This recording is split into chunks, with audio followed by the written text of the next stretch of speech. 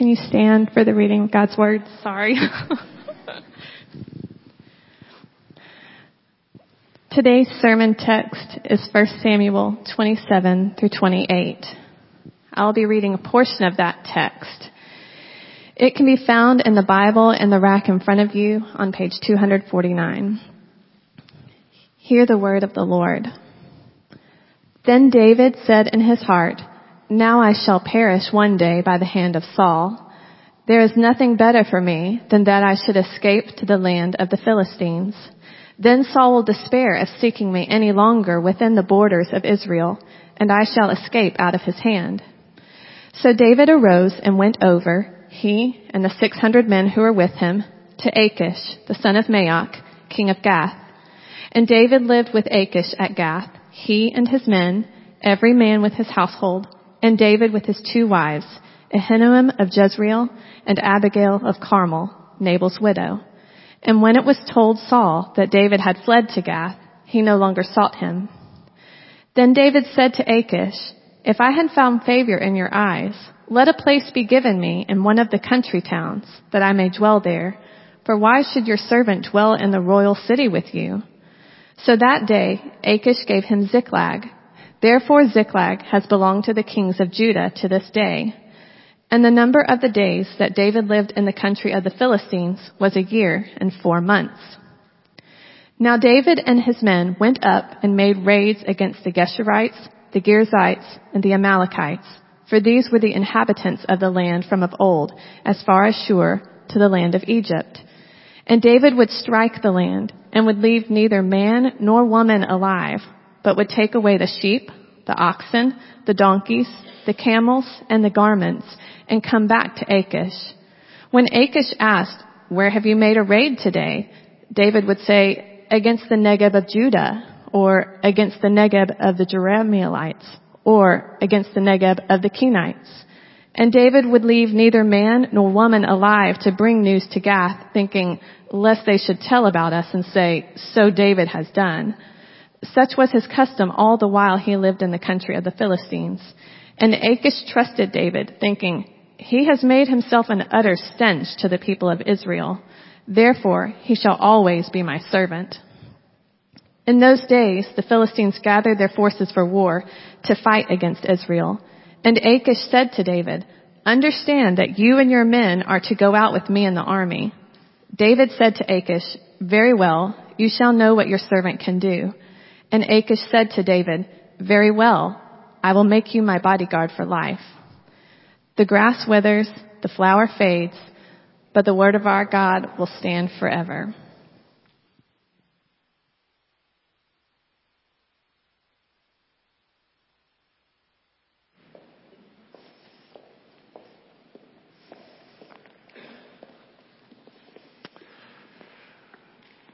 All right, well, let's pray together as we turn to God's word.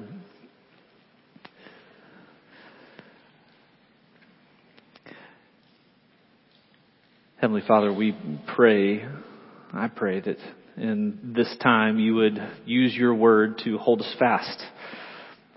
Through it, you would point us to Christ and the great hope that we have in him, even in the midst of the problems in which we find ourselves. And now, Lord, would you make the words of my mouth and the meditations of all of our hearts pleasing in your sight? We pray this to you, O Lord, our rock and our redeemer, in the mighty name of Jesus. Amen. All scripture is breathed out by God and profitable for teaching, for reproof, for correction, and for training in righteousness, that the man of God may be complete, equipped for every good work.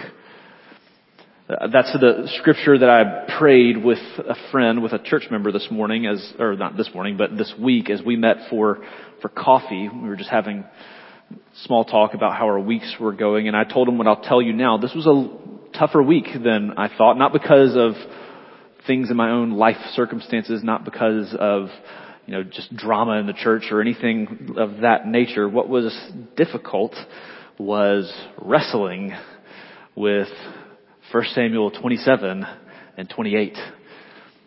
This is, in my opinion, some of the most perplexing chapters in the book of 1 Samuel that we're going to look to today. And if you read, we break up our weeks, and I could preach a whole sermon on 1 Samuel, but y'all like lunch and dinner, so we preach a few passages at a time. But if you just kind of read through in one sitting and you go from chapter 26 and straight into 27, it feels like you get some Davidic whiplash at times. And if you think chapter 27 that you just heard read is tricky, one of the main characters of chapter 28 is a real life witch. Like, what in the world are we doing? What are we looking at this morning? Welcome. If you're a guest, this is the strange and wonderful real world of the Bible that we want to talk through today. And so I've been thankful for this reminder, even as I prayed and opened. This is from 2 Timothy 3. All Scripture, not just our favorite passages, not the passages that we can read and really easily understand, not the ones that are cross-stitched and hanging on your hallways at home, but all Scripture is breathed out by God and profitable. And so what profit might God have for us here in these two chapters? Here's the main point. You're going to find it there at the top of your note sheet if you grabbed one of those on the way in. It's this: because we so often create our own problems, we desperately need God's grace. Because we so often create our own problems, we desperately need God's grace. And to organize our time together, we're going to just start by looking at these two kings, at King David and King Saul, who end up, metaphorically at least, kind of in pits that they have dug with their own hands. One is trapped in deception, and one is trapped in divination. And then we want to back out from the story and ask ourselves, of applying this, how do we avoid that same mistake? Or if you find yourself there, how do we get out? My prayer this week has been that we would truly see, just in these texts, some of what these texts are meant to do, I think, are to show us the depths of our need and how our own actions have trapped us frequently in places that we cannot get out of by our own ingenuity. And I'm praying that if you're there, and if you're able to get there in this text, that you would see that at that lowest point is just when you realize how much you need God's grace. And we see that today. Now, as we go through chapters 27 and 28, we're going to see these two problems of king's own making. But before we get there, if you missed last week, this is the one sentence overview. David, 3 times last week, chapters 24, 25, and 26, he was tempted to take matters into his own hand, to kill Saul a couple of times so that he could just avoid suffering, make it straight to the kingdom, to kill this guy named Nabal who had provoked him to wrath so that he could get vengeance. And all 3 times he passes the test. He says, you know what? God is the judge, and I can leave that in his hands. He's promised I'll become the king, and I don't have to have blood on my hands to get there. God will bring that to pass. So it is a little disorienting when you turn to chapter 27 and we read a story of this king, King David, trapped in deception.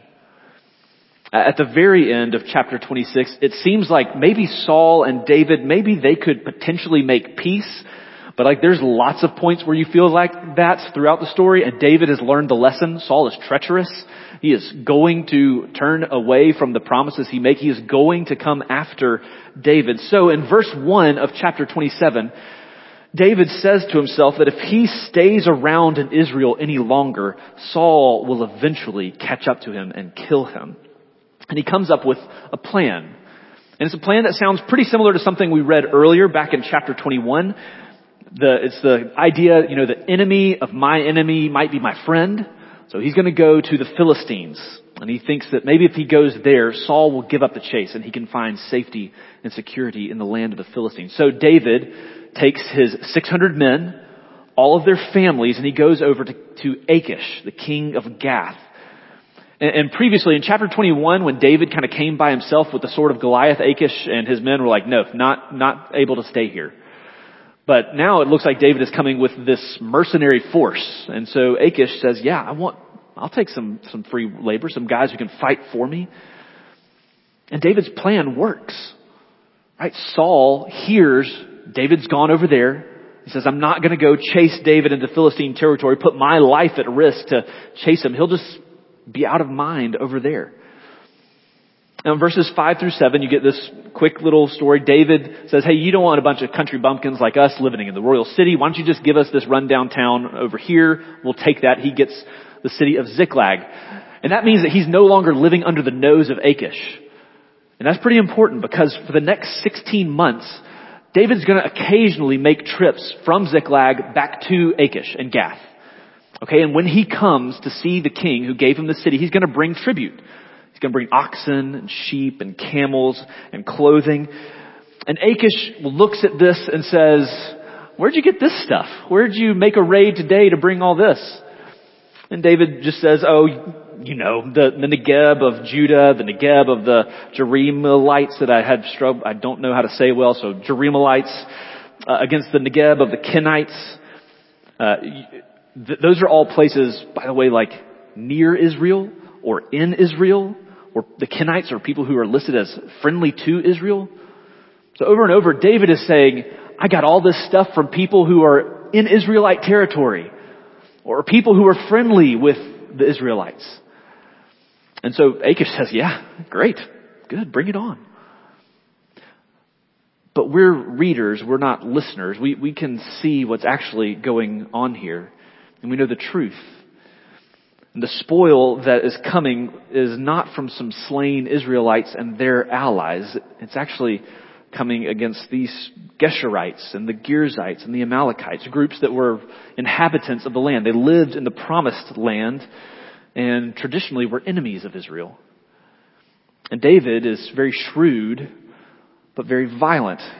So he says that he goes and he kills all the men and women so that nobody can go tattle and tell Achish what's actually going on. And he takes the spoil. And some he's probably able to keep, some he gives back to Achish as tribute. So for David, he's kind of having his cake and eating it too. Right? He's able in his own mind to say, like, I'm fighting against enemies of Israel, and I've got this guy that I've tricked who thinks that I'm able to live here, and I'm able to live here peacefully. All I got to do is this deception and this kind of raiding. And so Achish looks at him and says, I've got a bodyguard for life. I got somebody who's odious to Israel, somebody who's going to be here and protect me. And that's when the shoe drops in chapter 28. And David finds that carefully laid plan that he's made actually turns into a trap that he has walked into. So in chapter 28, verse 1, the Philistines gather for war against Israel, and Achish says, I've got this mercenary who's been already fighting against Israel. And he tells David, you know that now you're expected. You have to go out with us against Israel. And you see the dilemma here, I hope, right? The true colors of David are going to have to come out one way or the other.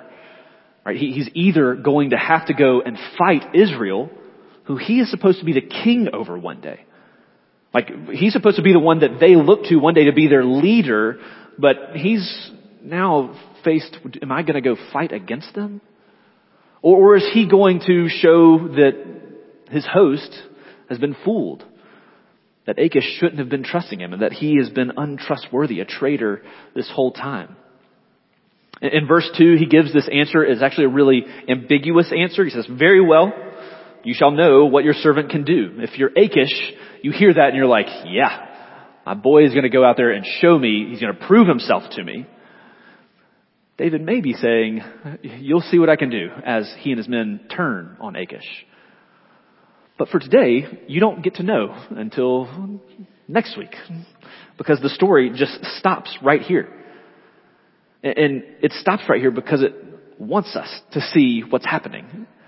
That David has ended up in a trap of his own making. Now, I do want to step back for a minute, and here's where I want to invite you a little bit into my struggle this week and ask you to put on kind of Bible interpreter hat with me, because this is a text I've felt conflicted over a few different ways and a few different times this week. And I think I said this in the very first sermon of 1 Samuel, but this is some part of the hard part of reading a historical narrative. What we have before us is a story of what David did. there is nothing in this text that tells us, thus David sinned, or thus David performed righteousness. Nothing that is clearly telling us this is what we must think about this story. And that presents us with a challenge. And I'm going to present two things. I'm going to tell you where I stand, but just to open the deck and show you everything that people say about this, I want to be honest. There are faithful Christians who read this story and say, because the Bible does not condemn David, and because, like, if you've been tracking with us for weeks, David is on the ascendancy. He's moving towards kingship, towards ruling over Israel. And so they would say, this is David caught in a situation that he is not responsible for. And ultimately, he is in the right in what he's doing. That we should be careful not to condemn his actions here. And there's some good arguments for that. After all, God does allow David to escape from Saul. It could have gone really badly. He could have been kicked out. They would also just say that, God has told the people, told Joshua coming into the promised land, he was supposed to drive out all the inhabitants. And these are people who are called inhabitants of the land. Some people who were there from of old. So maybe he's just doing kind of cleanup work on the way out. I do think we can be sympathetic with David. If you've never been in a spot where you're like, I don't know what to do, and it feels like I am in a rock and a hard place, like David is there, right? But I also think that the text here, not just me, I think the text presents him as in the wrong here. And the main reason I think that is because of the nature of the destruction of the people of the land. When you look at what he is doing, especially in verse 11, David tells us why he is doing this. It is not that he feels like a zeal for God, that he wants to go drive out the inhabitants and cleanse the land of these people. It's because he is shrewd that he drives them out. He kills them so that he would not be exposed, not out of a zeal to rid the land of Canaanites. Even the language used here, if you read through Joshua, if you even go back to 1 Samuel 15, right there, God through Samuel told Saul, I want you to devote Amalek to destruction. That's kind of the language that's used. That language doesn't appear here anywhere. And so I think this looks like a different thing, that David is acting shrewdly, but violently to protect himself. And that kind of thing is what lands him in hot water here. I do want to back up even further and say, if we want to say, how did David get here? How did he end up in Philistia fighting as a mercenary for this kind of war? This is where the whiplash doesn't just hit in verse 11, it hits in verse 1. And what David is saying to himself, it feels so out of sync with who David has been. David, all along, so many times, he's been one we've said, he's an exemplar. He's doing exactly what God would want the people to do. Remember David of chapter 17? Like David and Goliath, all the people running in fear, and David said, who is this guy? He's tall, yeah, but he's an uncircumcised Philistine. And the living God fights for us. And now in chapter 27, it looks like he's talked himself into the belief that Saul will one day kill him, even though that is contrary to the very promise he has received from the Lord. That's Samuel's word. And while we can sympathize with that kind of anxiety, I don't think it reflects the faith that David rightly had in so many other incidences. And if I could, I just want to pause and briefly press that in. Be careful, friends. Be careful what voice is on repeat in your head and in your heart. Be careful. This whole sequence of events in 27, it is initiated by David saying to himself, I am sure to die. I'm going to die by Saul's hand. And he ultimately believes that. Now, I do want to be very careful here. Because this is a place where we can be really trite. You could hear this as like some Peter Pan kind of theology. So if you remember what it takes for Peter Pan to fly, it's some pixie dust and happy thoughts. You say, well, David was just telling himself unhappy thoughts. He needs to think happy thoughts. And then things magically get better. That is not the story of 1 Samuel 27. If you write that down as like a good example, scratch it out and write bad beside it. Okay? This is not a call to think happy thoughts of himself. It's not that David or that we need to think happy, but we do need to think and rehearse what is true, what is right. David here has acted kind of like his own propaganda arm. Right? He has told himself this truth over and over, this lie that I will die at the hand of Saul, contrary to the promise. And we, friends, are just as susceptible. Like the propaganda wing of my brain is fully formed and it is able to lie to myself over and over again. It'll speak to me the things that are not true about God, about me, about my circumstances. When we may not have the specific kinds of promises. I don't have a promised kingship coming to me. But all the promises that I read in Scripture, they are just as certain and just as true as what God promised David. So God has told you and I, when you pass through the waters, I will be with you. Jesus looks at his disciples and says, peace I leave with you. My peace I give you. We have this promise in Revelation that he will wipe away every tear from his people's eyes and death shall be no more. And those are not just good wishes. Man, I hope those things come true. Those are certainties that are going to come. But if I whisper to myself constantly that those things don't apply to me, or that God is good, but he actually can't bring those about in this circumstance, it becomes harder and harder for me to grasp hold of the truth that God has given us. It becomes easier to act in fear and instead of faith. So what this story should drive into our hearts is that we are tempted to be just like David. And it may even happen from chapter to chapter, right? One day we stand in victory against temptation and sin and unbelief and just flip the page and we find ourselves letting circumstances dictate our actions and our thoughts and our hopes. That's not just for David too. It's the kind of story you read in Peter, right? And if David feels like whiplash from chapter to chapter, Peter is whiplash from verse to verse. Right? Matthew chapter 14, Jesus comes walking to him on the water. And Peter says, Lord, if that is you, would you command me to come out to you on the water? And in faith, he walks. And then the very next verse says, and he sees the wind and he begins sinking under the waves. Because it turns out that disciples are not immune to doubt and to fear, and to looking at their own circumstances instead of staring squarely in the face of their Creator. Be careful. Be careful, brothers and sisters, what voice is on repeat in your own head, what you keep telling yourself. Is it true or is it false? That will dictate your actions in so many ways. And now, before we move on to the next story, I know that some of you, I love being your pastor, and I know that some of you struggle with anxious thoughts. That's like a consistent battle that you fight, not just the occasional thing that comes in your life. And before we move on, I want you to hear two things. First is this, that we should fight. Like this is a battle. And we should fight with all the strength that the Holy Spirit gives us in Christ to look to the faithfulness of Jesus over the fears that we whisper to ourselves.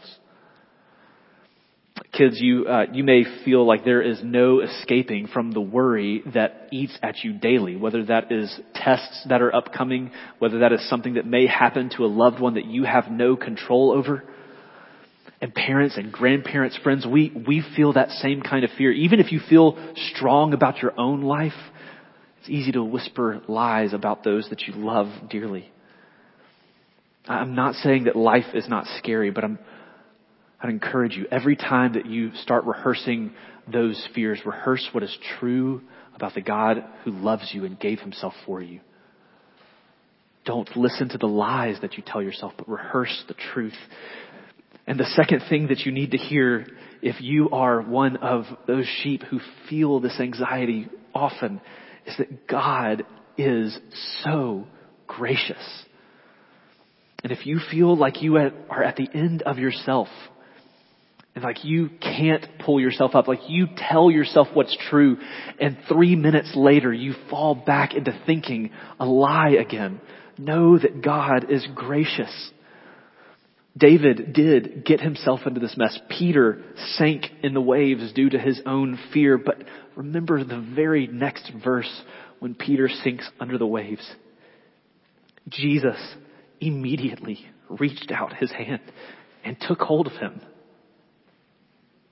Friends, we serve a tender Savior who doesn't let his anxious children drown, but who in his mercy grabs hold and saves and puts back on solid ground.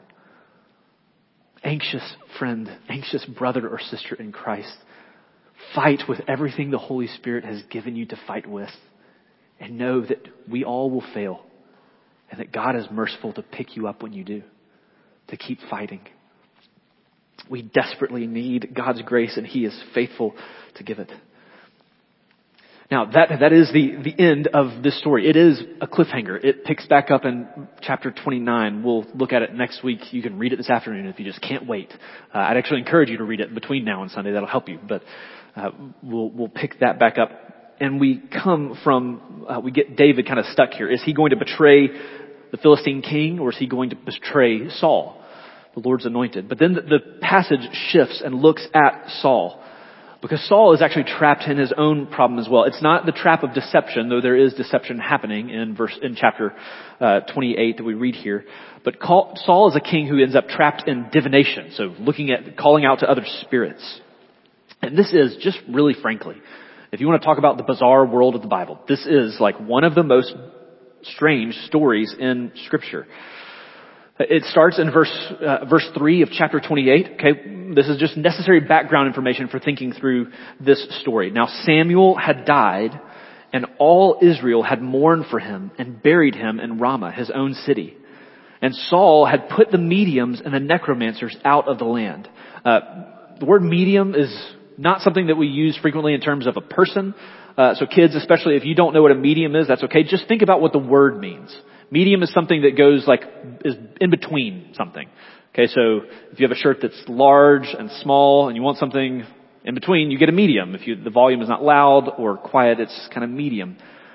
A medium, a person who is a medium, is someone who goes between the living and the dead. Someone who is believed to be able to speak from the living to the dead. And the Bible, to be very clear, this is on your note sheet. This is one you can walk away with, and it's not, you probably don't have this cross stitch, but you should just know clearly what the Bible thinks about this practice, okay? Leviticus 20 verse 7 says, "A man or a woman who is a medium or a necromancer shall surely be put to death." And just a few verses before that, same chapter 20 verse 6, it says, "If a person turns to mediums and necromancers, whoring after them, I will set my face against that person and will cut him off from among his people." Okay, so God's people are not to practice talking to the dead, and they're not to go find others who say they can talk to the dead. Both things are forbidden very plainly in the law. So it looks like Saul has done a good thing, putting those who were doing this out of the land. And then there's some tension that comes in verse 4. Okay, verse 4 of chapter 28. "The Philistines assembled and came and encamped at Shunem. And Saul gathered all Israel, and they encamped at Gilboa. When Saul saw the army of the Philistines, he was afraid, and his heart trembled greatly. And when Saul inquired of the Lord did not answer him, either by dreams or by Urim or by prophets." You may wonder, Saul's talking to God. God's not answering what? Why? Well, over and over, Saul has shown himself frequently throughout the book that he does not really desire to hear and obey the Lord. By this point in the story, we've seen him show this in a variety of ways. One, we're told the Holy Spirit has already departed from Saul because he's refused to obey. So access to a spirit-inspired dream seems to have left. It says he can't call, the Lord is not answering by Urim. That's part of a priestly garment. So it's something where a priest would reach in and pull out this Urim. I don't know what else it is. Called an Urim. I'm just going to call it that. And if you had a question of the Lord, the Bible says God could give an answer, a priestly appointed answer. Should we go up and attack the city? Yes. But that was in the priestly garments. And you remember what Saul did to the priests? He's slain them all. And there's one that escaped, and he went to David. So the Urim is actually, Saul doesn't even have access to this anymore. God doesn't speak by the priest to Saul. And he's over and over disregarded the prophets. Samuel has told him what to do in multiple occasions, and Saul just kind of halfway obeys. And so he has heard God's word come to him multiple times. But he's refused to submit to it, and now the Lord is silent. Commentator Dale Ralph Davis, he puts it this way: the text is not gentle, but it is clear. If you despise God's word, he will take it from you. If you persistently refuse to obey God's speech, you will endure God's silence. And that's where Saul finds himself. So in the face of Saul's silence, he turns from looking to the living God to go and find someone who will speak to the dead for him. This is verse 7. Saul said then to his servants, "Seek out for me a woman who is a medium, that I may go to her and inquire of her." And his servants said to him, "Behold, there is a medium at Endor." So Saul disguises himself. He goes to speak to the medium. There's some negotiation that happens. She's worried that she's going to die. She knows it's illegal. And he's like, nothing's going to happen to you. And so in verse 11, the woman asks Saul, "Whom shall I bring up for you?" He said, "Bring up Samuel for me." When the woman saw Samuel, she cried out with a loud voice. And the woman said to Saul, "Why have you deceived me? You are Saul." The king said to her, "Do not be afraid. What do you see?" And the woman said to Saul, "I see a god coming up out of the earth." He said to her, "What is his appearance?" And she said, "An old man is coming up, and he is wrapped in a robe." And Saul knew that it was Samuel, and he bowed with his face to the ground and paid homage. Now, that little paragraph of scripture may raise for you a whole host of questions that I am not going to answer right now.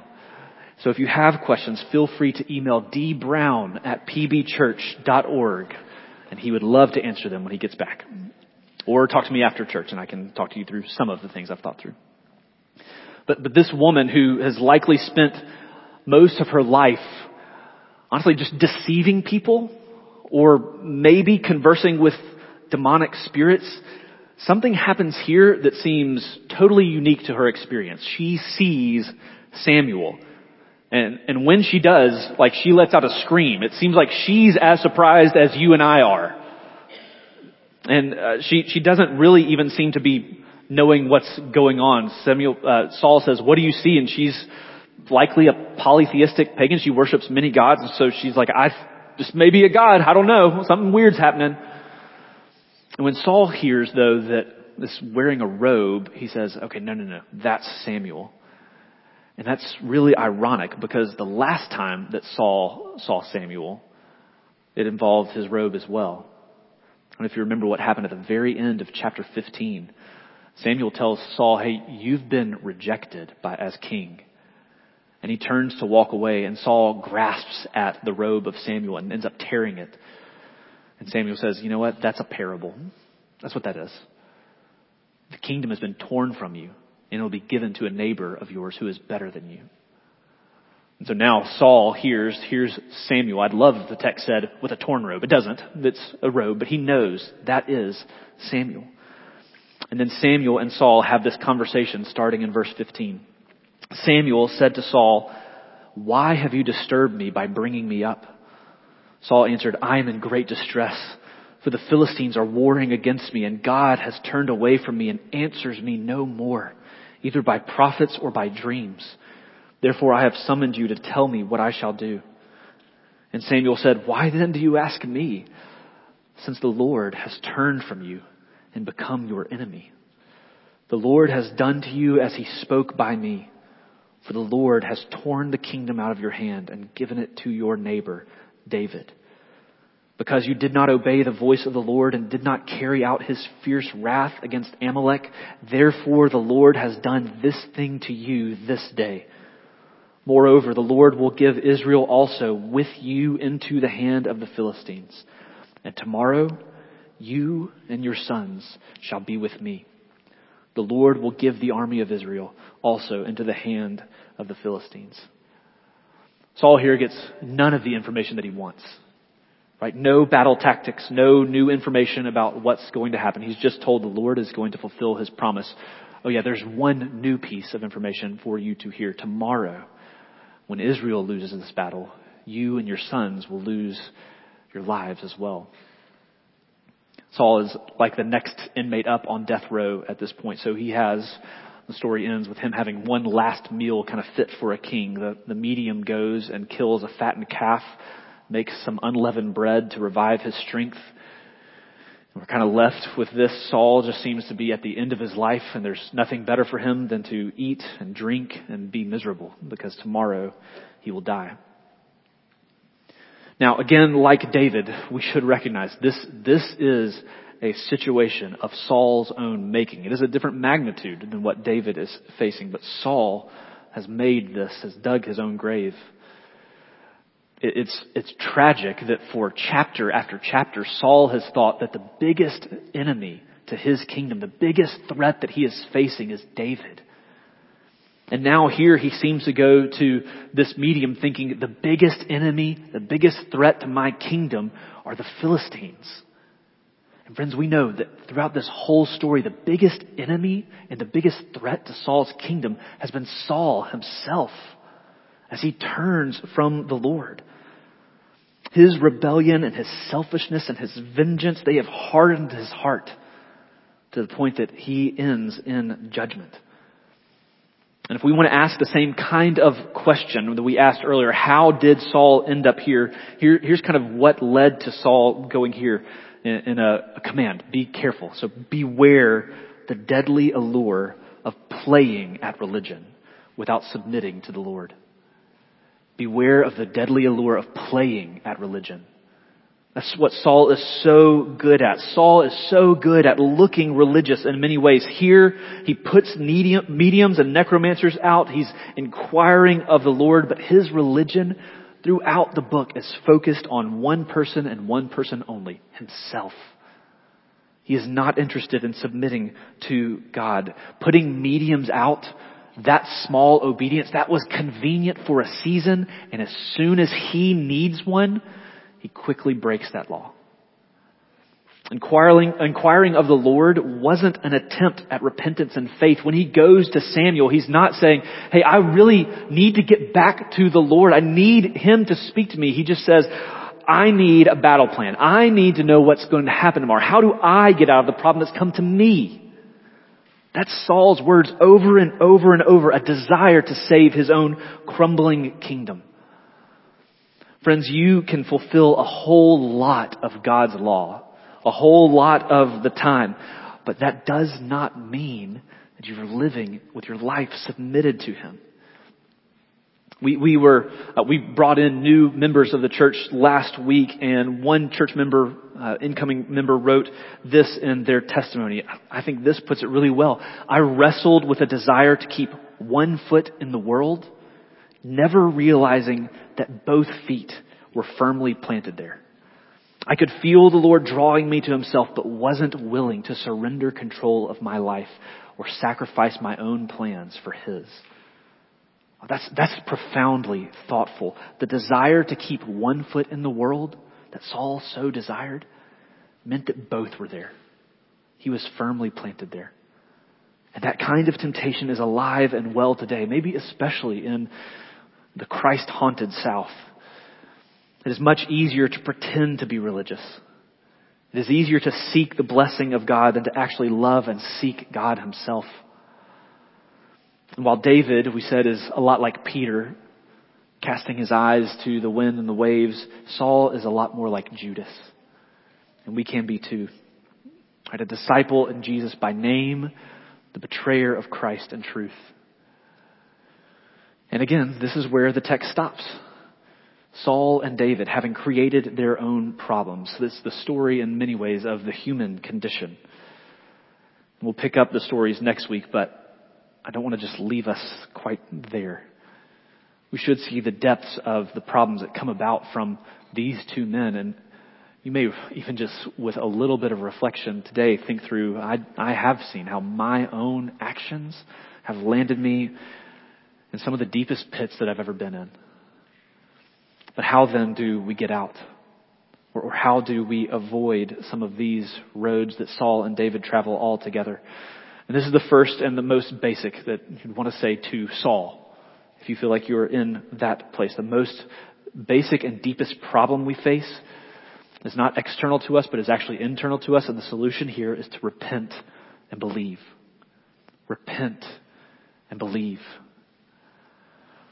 This is Saul again has just said that maybe the biggest threat in his mind is an army arrayed against him, but the biggest threat to him is a holy God who comes in judgment against him. And that kind of holy God is real then and now. And he's not just coming against Saul, he's coming against sin. And because he's coming against sin, that means he comes against everyone who sets himself up against him. And unlike many of the problems that you and I face, where you could come to me and I could say, well, here's some maybe steps that get you out of this, a solution to the problem. There is nothing that we can do to lift ourselves out of this problem, of the problem of sin. We can't find the right religious ritual to wipe it out. We can't find the right things to know to make ourselves better. We can't do enough good things to try to tip the scales of justice in our favor. The solution to our deepest problem does not lie inside of us. It lies outside of us. We need help from another, and that is where the message of the gospel is good news. Not that we are our own saviors, but that there is one who has come to deliver and to save us from not just some of our problems, but from the very deepest problem that you and I face and have. Christ shines like a hopeful ray of light on the dark night of our sin. And friend, if you are here today and you are not a Christian, it doesn't matter how old you are, whether you are a kid or an adult, whether you have been in church 1,000 times, maybe even this building 1,000 times, or if this is the first time you've ever stepped foot in a church, how much money you have one and only one great hope. One place that you can turn to and cling to find freedom from your deepest problem. God, the judge, in his mercy, sent Christ so that he would face the punishment that we deserve. So the problem that we have made, he actually faces the penalty for that problem. And by grace in Christ, he can raise all of those who cling to him up in life. And today, Christ may be calling on you. And we, a church who loves and trusts in this Jesus, we would plead with you not to go home and think you will deal with this another day, but to cling to Christ even today. And if that's something you have questions about, I would love to talk to you about that after service. You can find any Christian. If you came here with a friend, you can go to lunch and ask them about what it looks like to hope in Christ. But we would want you not to leave here and miss this message. Repent and believe the gospel. Now, second way, how do we avoid some of these traps? Preach truth to yourself. This is thinking through the trap that David falls into. David apparently had talked to his heart long enough so that he believed he has no options but to flee. And sometimes we need to stop listening to ourselves and instead start actively preaching to ourselves the truth. That's what happened there in Psalm 42. It's why we read this earlier in our service. The psalmist is in deep distress. He is taunted by his enemies. It says that he feasts only on his tears. And then he turns in verse 5, he does it again in verse 11, he does it again at the end of Psalm 43, and he says this, "Why are you cast down, O my soul? And why are you in turmoil within me? Hope in God, for I shall again praise him, my salvation and my God." Martin Lloyd-Jones, he's one of the great British preachers of the 20th century. He reflects on this psalm. It's a long quote. I think it's on the back of your note sheet. But he says this, "Have you realized that most of your unhappiness in life is due to the fact that you are listening to yourself instead of talking to yourself? Take those thoughts that come to you the moment you wake up in the morning. You have not originated them, but they start talking to you. They bring back the problems of yesterday, etc. Somebody is talking. Who is talking? Yourself is talking. Now, this psalmist treatment was this. Instead of allowing this self to talk to him, he starts talking to himself. Why art thou cast down, O my soul? He asks. His soul had been depressing him, crushing him. So he stands up and says, self, listen for a moment. I will speak to you. The main art in the matter of spiritual living is to know how to handle yourself. You have to take yourself in hand. You have to address yourself, preach to yourself, question yourself. You must say to your soul, why art thou cast down? What business have you to be disquieted? And then you must go on to remind yourself of God, who God is, what God is, and what God has done, and what God has pledged himself to do. Brothers and sisters, we should so treasure the Word of God that we're able to preach this to ourselves frequently. You want God's Word to reverberate in your own head, not to be the lies that quietly whisper to you in the night, but the truth that you shout at yourself when you start to believe those lies. And we want the Word of God not to just reverberate in our head, but in our homes. We want to reverberate here in the church. We're not so good that we are great at going against these lies all the time. We need one another to speak the truth to us when we can't speak it to ourselves. We need to be preaching the truth to ourselves and to one another. Third thing to do, how do we get out? And here we'll conclude. Consider Christ. Consider Christ. Hebrews 12:3 says this, consider him, consider Christ, who endured from sinners such hostility against himself, so that you may not grow weary or faint-hearted. Look at that verse. Do you see the connection the author is drawing? If you want those things at the end, if you want to be stout-hearted and strengthened in the face of hostility, what is this author telling us to do? Look to Christ. Chart a better path than Saul or David. Look to Jesus, the one who endured hostility that you and I will never know, so that we could endure with hope for the life to come. This story, the story of chapter 28, the very last kind of thing that happens in the story is Saul walking out into the night. It's a detail we don't really need. It does just show him walking in darkness, but I think it's showing him not just walking in the darkness of night, but the darkness of his own soul, rejected by God, no favor in the light of the Lord.